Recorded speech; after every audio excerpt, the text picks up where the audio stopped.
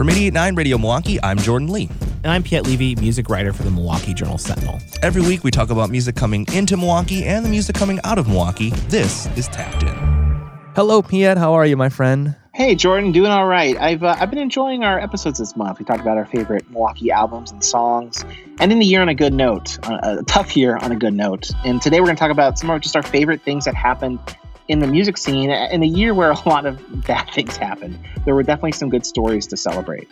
Yeah, I mean, when I look back on our website before we recorded this podcast, we had some really fun articles about some really unique things that, honestly, some of these things would not have happened if it wasn't for the pandemic. So we talk about all the loss, but we gained some really fun experiences and some really cool content this year from the Milwaukee music scene.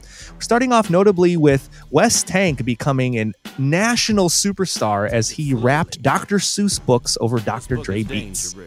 Fox socks, box knocks in box and fox and socks. Yeah, this happened at the very start of the pandemic where this is something he's been doing for kind of a couple little shows before, where he would kind of rap, Seuss to Dre beats. But he, when the pandemic hit and he lost a lot of kind of gigs, he just kind of decided this is something he always wanted to do, and he did it. And it went viral, did really well on YouTube, was trending on YouTube, and just did a lot more videos, and ended up doing kind of a kids online series, TV show too, that kind of developed this year called Story Raps, which is really fun. And again, it's something for kids, but it's also something that just music fans can really enjoy too. And it also just provided some whimsy and some happiness in a year when we really needed whimsy and happiness. Absolutely. Another happiness for me, I sunk into playing video games a lot this year, and I still haven't actually gotten my hands on the cartridge yet, but the Space Raft NES game coming out in 2020 was a huge highlight for me this year. Being able to play in the Cactus Club and listen to Space Raft songs as chiptune was a delight.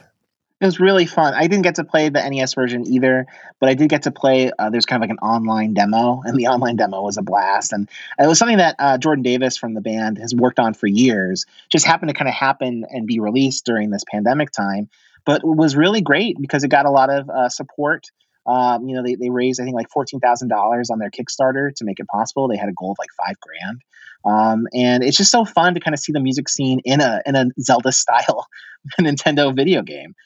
So it's just a really cool creative thing to check out. We definitely lost some parts of our music scene this year, and a small number of really important venues did close their doors in 2020.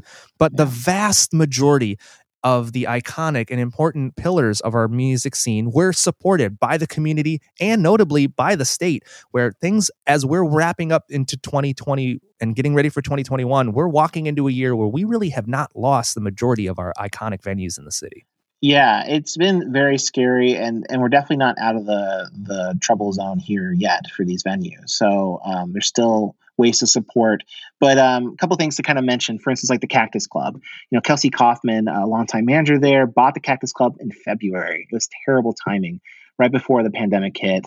They really only were able to stay afloat largely because they were able to raise almost $27,000 through their GoFundMe. And then they also did, they pivoted and did kind of like a curbside drink service and things like that as well. They've done some online programming. So they are still around.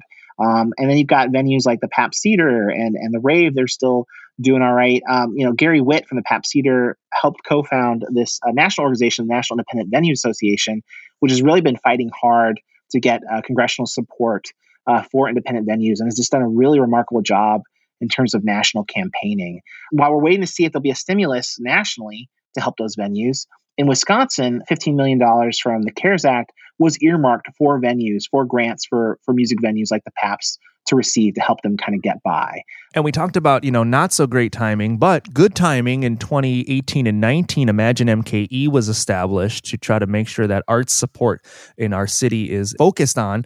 And in 2020, Imagine MKE put together a really great grant program that kept a lot of starving artists doing their thing. It was incredible how much they raised. They were able to raise $195,000 and 423 Milwaukee artists, not just musicians, all sorts of artists, but 423 of them were able to apply and receive grants through this program.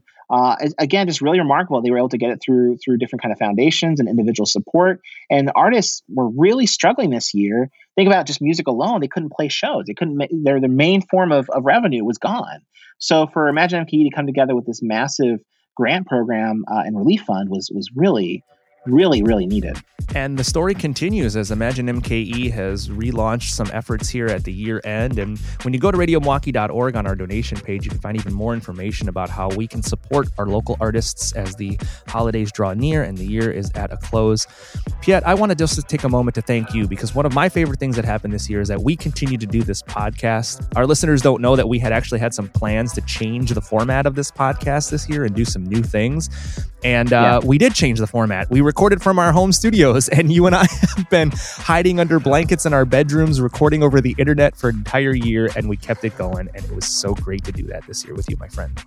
I really enjoyed it, Jordan. Thanks a lot. And thanks to everyone who's listened this year and kept this podcast going. Really appreciate it. Thank you. We appreciate your support. We can't do this without you, our subscribers. We can't do this without you, our members who keep tapped in going all year long and all year strong. We thank you. We also want to thank Kenny Perez, our producer, for keeping this podcast sounding so great. And we want to thank our friends at the License Lab, who have continued to support us with their donations of musical backgrounds to keep our sonic inspiration as we go through this process. We appreciate you. Well, we're going to wrap up for the year, and we'll come back in January with brand new episodes of Tapped In. And Piet, thank you. Happy New Year to you, brother, and I'll see you in 2021. See you next year, Jordan. At Radio Milwaukee, we know there is power in music, creativity, and community. While we don't know what Milwaukee will look like in 2021, we know that you have a say in that future because you have the power too. When you support Radio Milwaukee this month, you can also support Imagine MKE's Artist Relief Fund. Your donation today will build a strong future for 88.9 and Milwaukee artists and creatives. Visit radiomilwaukee.org and click the orange heart to make 2021 a little more musical.